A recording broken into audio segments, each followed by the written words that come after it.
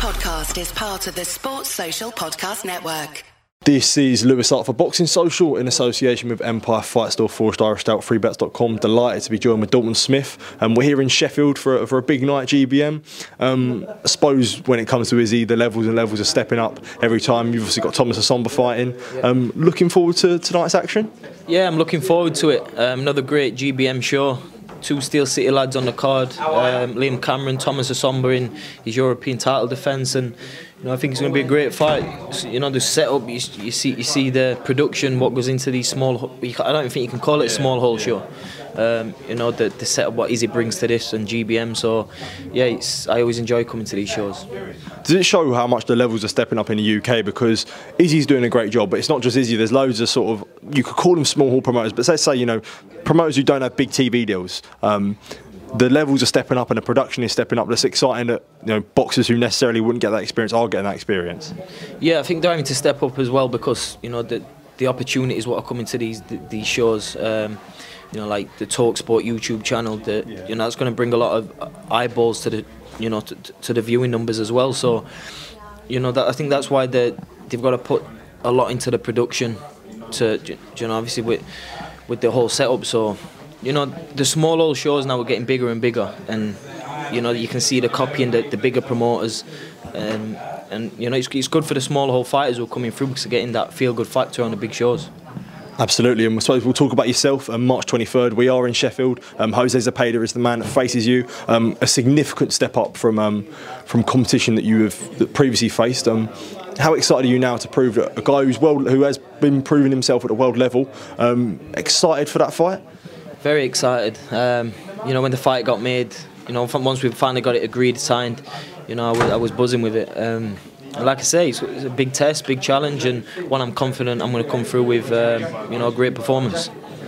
And what is the excitement when it comes to fighting a guy who is proven at the world level, and where it is a significant step up in competition? Is there an excitement factor that you're going to be at the best, have to be at the best of your game to beat Jose Zepeda? Yeah, I've got to be at the best of my game. He's been there at world level. He's experienced that. Me in my stage of my career now, and he's put these big performances in. Beat Jose Zepeda, and then I'm up there with the big boys. Make a statement. Show people who Dalton Smith is. Do you feel like with yourself that you have shown so much already, but you're going to show even more when the levels do step up, and even this year, God knows where you could be at the end of 2023? That's it, and when the opposition steps up, that's when it brings more out of you. You push more in training. This is how the fight is developed. You step up the levels, you step up with it, and that's how you get to the top. It's about making a statement, and how stacked the 140-pound division is, and it's about putting my name up there with those. Well, I suppose there is news that I can't ignore, and I know the full focus is on March 23rd, but we can't ignore that the EBU ordered yourself to fight Azim. That fight is always talked about. It's always sort of people always mention it. When you mention Azim, Dalton Smith's name get mentioned. When you mention Dalton Smith, Azim's name get mentioned. Realistically, do you think this fight happens when it is ordered? I know you're not looking past Zepeda, but do you realistically think this fight could happen at this stage in your career?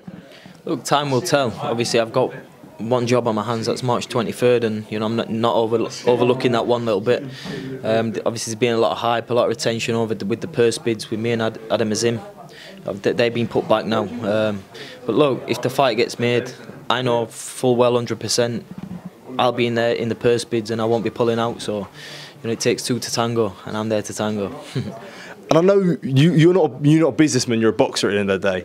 But do you understand from some claims where they may say, look, let this down the line a year or two down the line, and so let this sort of play out and get bigger money for it? Or I suppose you may want the fight as soon as.